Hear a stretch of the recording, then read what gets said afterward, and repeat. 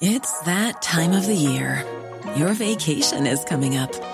You can already hear the beach waves, feel the warm breeze, relax, and think about work.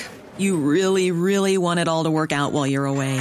Monday.com gives you and the team that peace of mind. When all work is on one platform and everyone's in sync, things just flow. Wherever you are, tap the banner to go to Monday.com.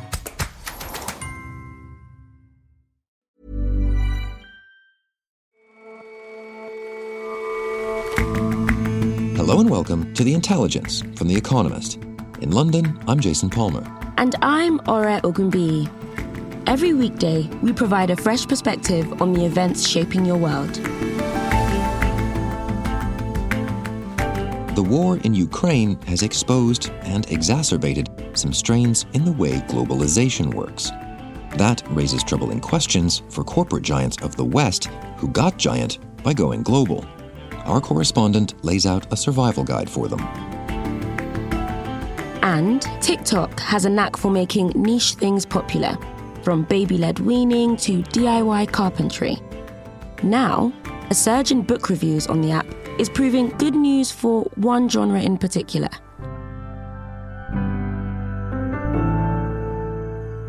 But first,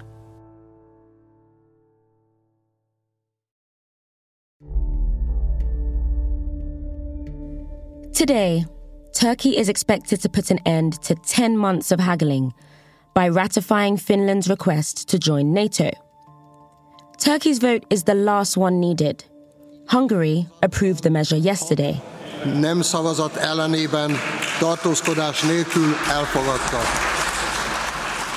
For Finland, it puts an end to a policy of military non-alignment and brings tensions back to more than 1,000 kilometers of a border shared with Russia. Finland applied to join NATO shortly after Russia invaded Ukraine last year. Matt Steinglass is our Europe correspondent. That was a big change for Finland. It had been a neutral country for practically its entire existence. That policy was forced on it during the Cold War by the Soviet Union. Its neutral neighbor, Sweden, did the same. And both of them expected to join NATO, but their applications had been held up by Turkey.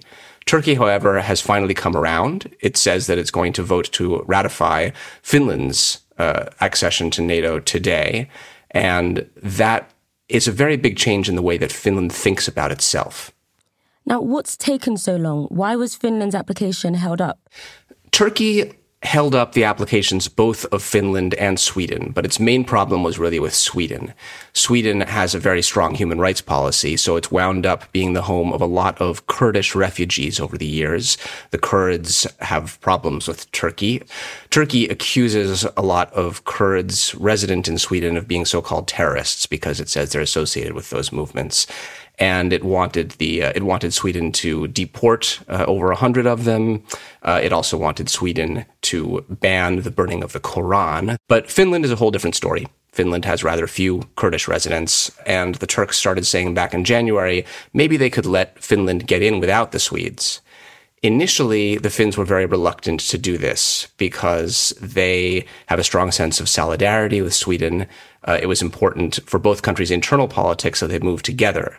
But gradually, as they realized that this was the only way they were likely to get into NATO in a reasonably rapid time frame, they came around to the idea. But it is a big deal for Finland to shift from its traditional neutral alignment to being a member of NATO, an alliance member. And why have they made that shift from being neutral to now trying to join NATO? The reason they made the shift is because the threat that they sense from Russia has become so much more immediate since the invasion of Ukraine. I went up to Finland to explore why they made that choice and what it feels like for them to head back to an era where the border is hostile, as it was during the Cold War. And one of the episodes that's been formative for the Finns' attitude towards Russia and for their sense of themselves as a country was the so-called Winter War of 1939 and 40, when the Soviet Union invaded Finland. Here at the Rate border post at the end of the road that leads from Suomussalmi into Russia, there's just a white gate and a sign in Finnish, which I assume says that you can't go any farther. there's a tall observation tower for the border guards, but there doesn't seem to be anybody manning at the moment. During the Winter War, the Soviet Army's 44th Rifle Division, with about 14,000 men, dozens of tanks, and hundreds of trucks, was trapped on this road with deep snow on either side as they tried to invade Finland. The Finnish military was vastly outnumbered, but they figured out how to stop the Soviets. What the Finns worked out was that if you knocked out the lead tank in the column of Russian armor and trucks that was advancing along the road, and then knocked out the rear tank or trucks, then the column would be blocked and stuck on the road. And Finnish ski troops in white camouflage would swoop in from the sides and gradually eliminate them. By the end of the encounter, Russian casualties outnumbered Finnish by 4-1 or more. In most areas where the Soviets invaded, most of the soldiers were Russian, but these soldiers were Ukrainians. And 82 years later, Ukrainians fighting for their own country did something very similar to this, north of Kiev. They trapped a Russian army on a motorway and harassed it from both sides, using very much the same tactics which the Finns had used in 1939 and 40. Finland reacted with a shock of recognition, and that is one of the reasons why they decided to apply to join NATO. NATO's guarantee of mutual defense will help Finland protect its border with Russia, which is 1,300 kilometers long. And that will be a tremendous help for them in their ability to defend themselves against any future Russian invasion. And Matt, how do you think the Russians will react to all this? Initially, Russia tried to warn Sweden and Finland off joining NATO. They made a bunch of veiled or explicit threats. Russia's foreign ministry told Finland that it would take retaliatory steps of a military, technical, and other nature, and so forth. But at this point, they don't really have the capacity to threaten Finland much. And that's because they're a bit busy elsewhere. Yeah. There is not much of a Russian force in this region at the moment. They are needed for the so-called special operation. The Finns expect Russia to rebuild its forces in the area over perhaps 3 to 5 years. But the war has also made it much harder for Russian propagandists to influence public opinion in Finland. Their internet trolls and television propagandists used to be able to exploit the Finns' traditional preference for neutrality. But seeing Russia invade a close neighbor, which has a similarly vast border to Finland, changed that attitude very quickly. And how do the Finns feel about their Russian neighbours at the moment? What's your take of the sentiment on the ground? Most Finns don't dislike Russians as people, but they have a very long and fairly recent cultural memory of having a hostile eastern border. And returning to that is difficult.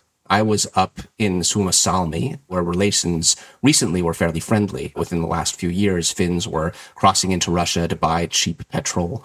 Russians were buying holiday houses in the region. Russians took summer jobs picking berries on farms, and that's all over now.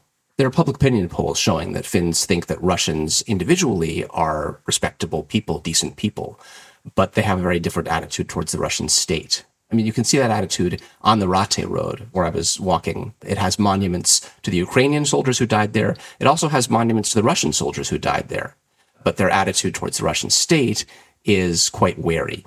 But NATO membership comes with some military commitments. Do you think the Finns would be prepared to fight? Finns are very prepared to fight. That is not a problem that the Finns have. Finland still has universal military service. They have a very high readiness to defend their country. To some extent, that has to do with their familiarity with the story of being invaded. I spoke with Ville Hiltunen, who I met at a local pub in Suomussalmi. When you're living next to border, people, they know the Russian. It's nothing new. So, nothing new for me. Ville's hobby is roaming around in the woods with a metal detector, digging up war relics, which a lot of people in this region do. He took me to a compartment behind his garage, where he keeps a miniature museum of vintage gear. Wow. The whole thing is full of Russian military helmets. This is original Winter War. Really. It's a Russian 45 millimeters. Ville's collection includes row after row of old Soviet helmets. He has an old metal plate from a mess kit with words scratched on it in Russian. It is Russian. I see. Okay, there we go. Transcription is about we don't have food. Нет еды. Yeah. Нет еды, umriet, which means no food, dying. Filla was in the army himself, like most Finns, and I asked him, while his wife and friends chatted in the background, if he'd be prepared to fight himself if he were called up again. I'm ready. Were you always in favor of Finland joining the NATO, or did you change your mind, or what do you think? I don't know. I think it's a good thing. Mm-hmm. Finland has an election coming up on April 2nd, but all of the major parties are in agreement about joining NATO. That is not a divisive issue. But as you say, this is a hugely significant shift for Finland, but that's also the case for Russia. One of the interesting things about this is that supposedly Vladimir Putin's motivation for invading Ukraine was to try to push NATO back from Russia's borders. And yet the result of the invasion has been that Finland has joined NATO, and Russia now has an extra 1,300 kilometers of hostile border to deal with. It's had exactly the inverse effect. And for Finland, it's going to a state of hostility towards Russia, which is much more definitive even than during the Cold War. The Soviets succeeded in forcing Finland to remain neutral in the Cold War for 50 years. Now, Russia is dealing with a Finland that is actively aligned with NATO for the first time. And if history is anything to go by, Finland will be extremely helpful to NATO in its own mission of containing the Russian threat. Matt, thank you so much for coming on the show. Thank you, Ori.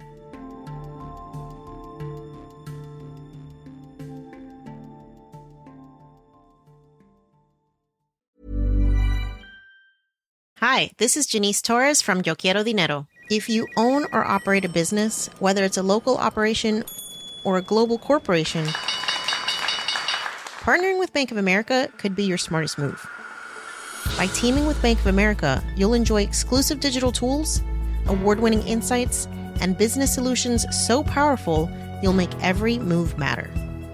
Position your business to capitalize on opportunity in a moment's notice. Visit bankofamerica.com/bankingforbusiness to learn more. What would you like the power to do? Bank of America N.A., copyright 2024.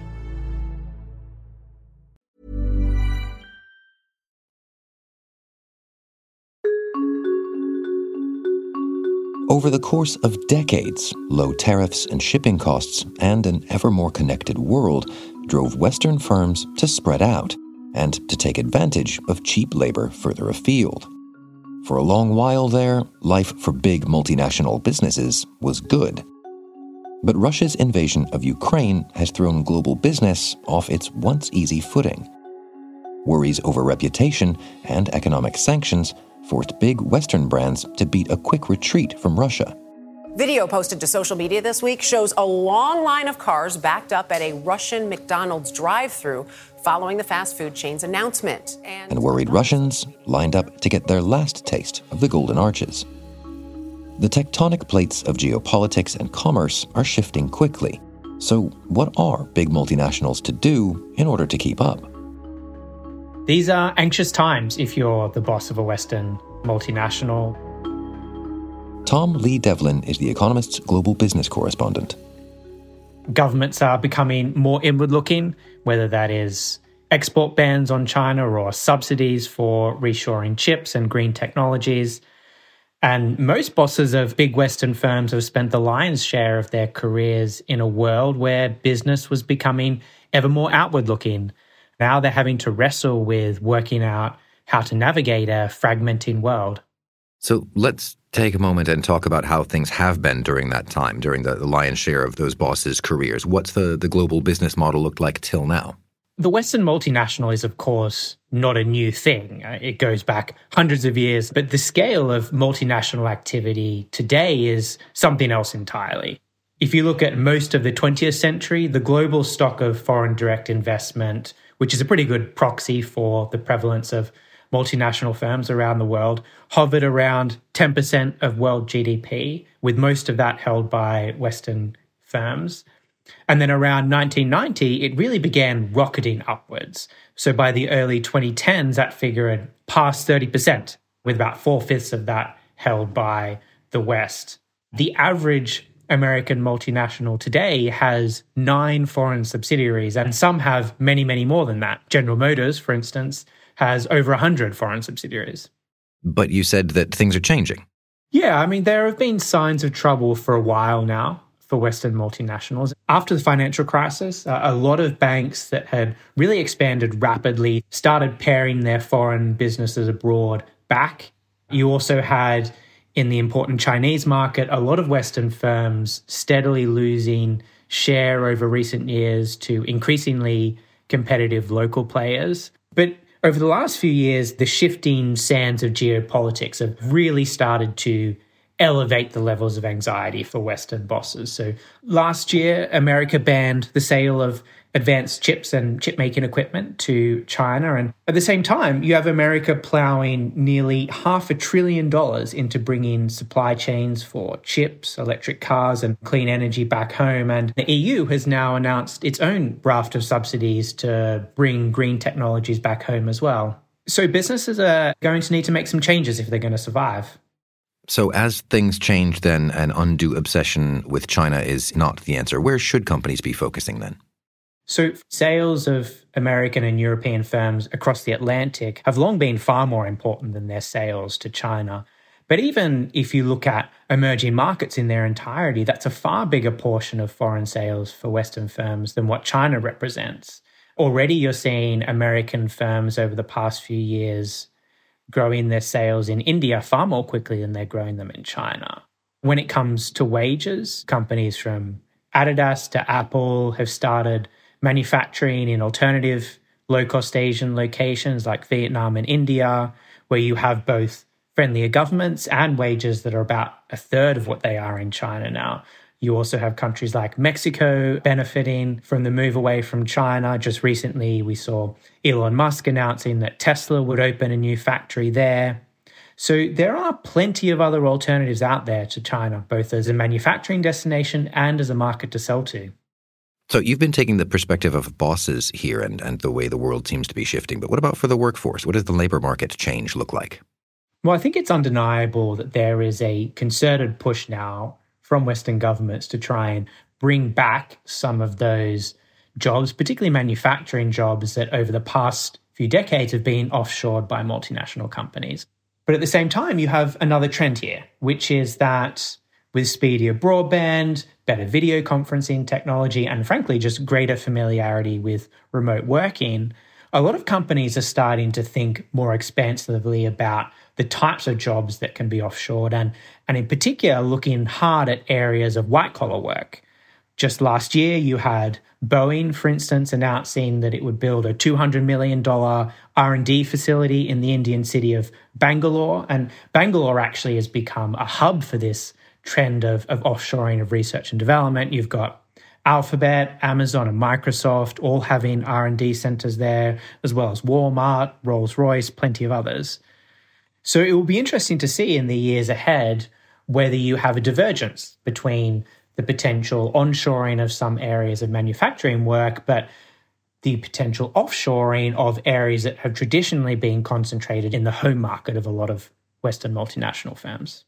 So far we've been talking about the big multinationals of the West, but they aren't the only ones on the playing field in this globalized world. What about the big multinationals that are not from the West? Well, it's a great question, actually. And what you've seen over the past decade is that particularly multinationals from China have really grown incredibly quickly. And they've really started to broaden out into all sorts of sectors. You have Mindray, the medical equipment maker, really growing very quickly around the world. You have companies like Tencent and Alibaba expanding their businesses across Asia. And now, actually, you have Chinese car makers really making a lot of noise in the global car market. In fact, China, as of last year, was the second largest exporter of cars in the world, behind only Japan and actually ahead of Germany. And so increasingly, these firms are a major competitive threat to Western companies. And so with that in mind about non-Western conglomerates, then what should the big Western firms be doing about all of that? Well, I think the worst possible thing they could do is abandon global markets. Over the past few decades, the returns to being big have increased significantly. And the reason that that's happened is the digital reinvention of industries, from retail to machine tools to cars to tractors, tend to involve a lot of upfront investment, but very low marginal cost once those initial investments have been made. And so if you're a Siemens or a Volkswagen reinventing yourself for the digital era to stay at the cutting edge of your industry and fend off these new rivals, you need that sheer global girth to support those investments. So for a lot of Western firms, actually retreating inwards might not really be a viable option for them if they want to remain relevant over the long run, even in their home markets. Tom, thanks very much for your time. Thank you so much for having me on the show.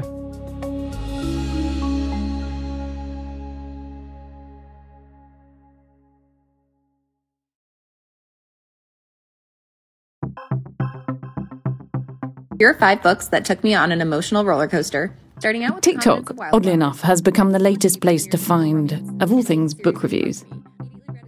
Catherine Nixie is a Britain correspondent for The Economist. If you scroll through the videos, you may well come across reviews of one kind of literary genre in particular.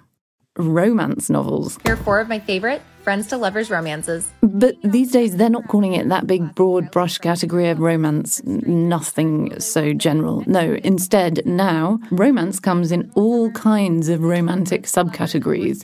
It's like Linnaean categorization for the heart. It's another friends to lovers to strangers and a chance meeting in a coffee shop. The shop. friends to lovers category is a hot one. Is it your imagination, or is he looking at you differently too?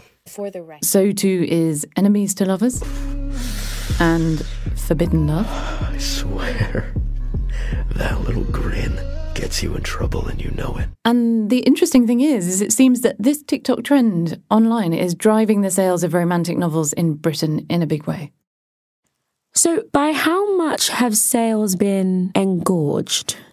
In the past 3 years, sales of romance and saga fiction in Britain have risen by 110% to £53 million in sales every year, which is the highest figure in a decade since 50 Shades of Grey, in fact, broke all the other records. And publishers are starting to take note. So everyone in publishing used to regard romantic fiction with slightly Mr. Darcy-like disdain, and now suddenly their hearts are beating faster for it. Bookshops, if you go into a bookshop now, there are lots of pink books on the tables by the tills. They're not hiding them all at the back of the shop as they used to.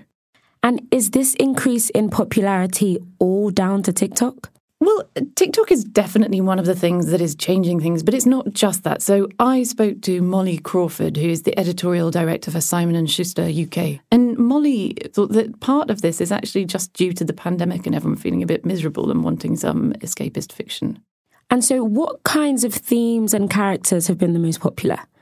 Well, they're being broken down, romance books, into these different hashtags, and you can just search exactly for what you want. So you can go for things like hashtag forbidden love, hashtag billionaire romance, hashtag smut talk, hashtag spicy talk, all of these things. Hashtag forced proximity, which sounds a bit creepy, but it means something like a couple who end up living in the same house or the same flat share when they weren't expecting to. Okay, a lot of this is not really chiming with those new trends in feminism and progressive social rights movements. I mean, does any of that filter through? Well, yeah, there's a hashtag called hashtag billionaire, which is not that feminist. But there are some things are coming through. So I interviewed a woman who writes for Mills and Boon. And she says that, the past few years have changed the genre. So she says that the Black Lives Matter movement means that now people are less keen on writing and reading about Regency rakes because everyone wonders how they acquired their great wealth. The hashtag Me Too movement has meant, she said, that sheikhs aren't quite as popular as they used to be. Women used to like very masterful heroes, but it is generally felt perhaps that the sheikh is too masterful these days. And the other change is that it used to be millionaires, but now it's billionaires because, as she said to me, the cost of living, Catherine, look at the price of a stamp. Have these novels always fallen into these categories? Romance has always been an easily categorizable form. And, Mills and Boon itself is a perfect example of this. Mills and Boon, who are a very long-standing romantic publisher, So for decades, it's been breaking passion down into categories. I mean, it's an amazing website to go on. It's basically a census of female desires. So if you type in the word Italian, you get up about 330 titles or so. Greek gets even more. Welsh, unfortunately, gets 4. But you can do it by characteristics. So brooding, you get 66 results. Cheerful, you get 0. So a lot of the classic romances fit nicely into this already. Emma is #friends to lovers. Pride and Prejudice is obviously #enemies to lovers. The packaging changes, but the human heart fundamentally doesn't change at all. Thank you, Catherine. Thank you so much.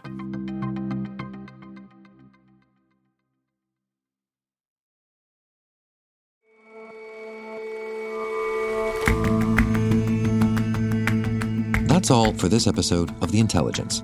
Let us know what you think of the show. You can drop us a line at podcasts@economist.com. And if you're not a subscriber to The Economist, what are you waiting for? Get a free 30-day digital subscription by going to economist.com/intelligence offer. The link is in the show notes. We'll see you back here tomorrow.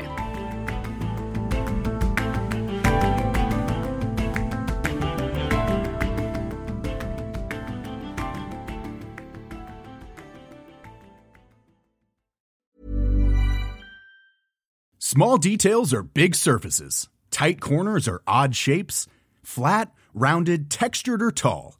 Whatever your next project, there's a spray paint pattern that's just right.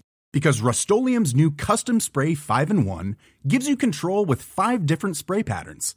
So you can tackle nooks, crannies, edges, and curves without worrying about drips, runs, uneven coverage, or anything else. Custom Spray 5-in-1. Only from Rust-Oleum.